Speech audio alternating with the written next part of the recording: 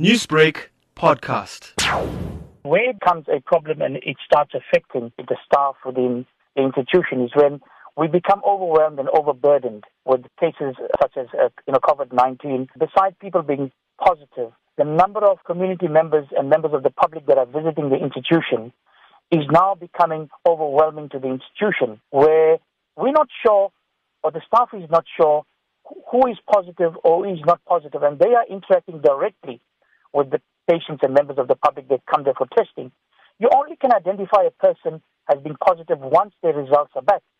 By then it's too late because the staff would have already interacted with them, they would have been in direct contact with them, and they could have already had a cross-transmission. Yes. Mr. Reddy, it is business unusual and you make a few valid points there, but shouldn't the staff at the hospital be treating every patient as a possible COVID-19 positive patient that comes through your doors? Yes, you're quite correct. But what we are doing is that we're trying to, get people with the symptoms that are directly linked up to COVID-19. Because if we continue taking everybody that says we have a headache, we're here for a COVID testing, believe you me, my car park will be full.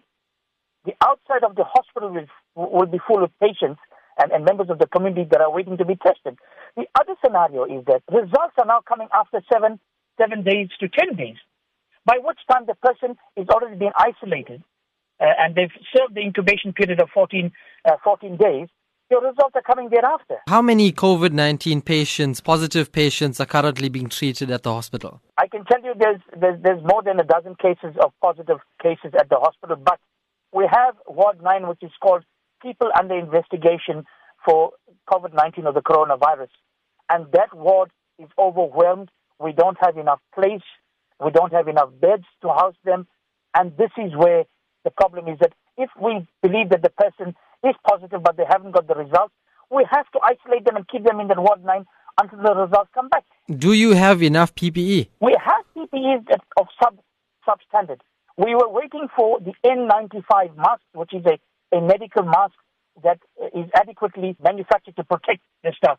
Right now, if the staff decide that they want to don tools, we cannot stop them because they also got to take their personal well-being into consideration and that of the family. So we are saying that our institution is overwhelmed. The Department of Health, together with the MEC, needs to do an oversight visit there and come and visit the institution and find where the shortfalls are. Newsbreak.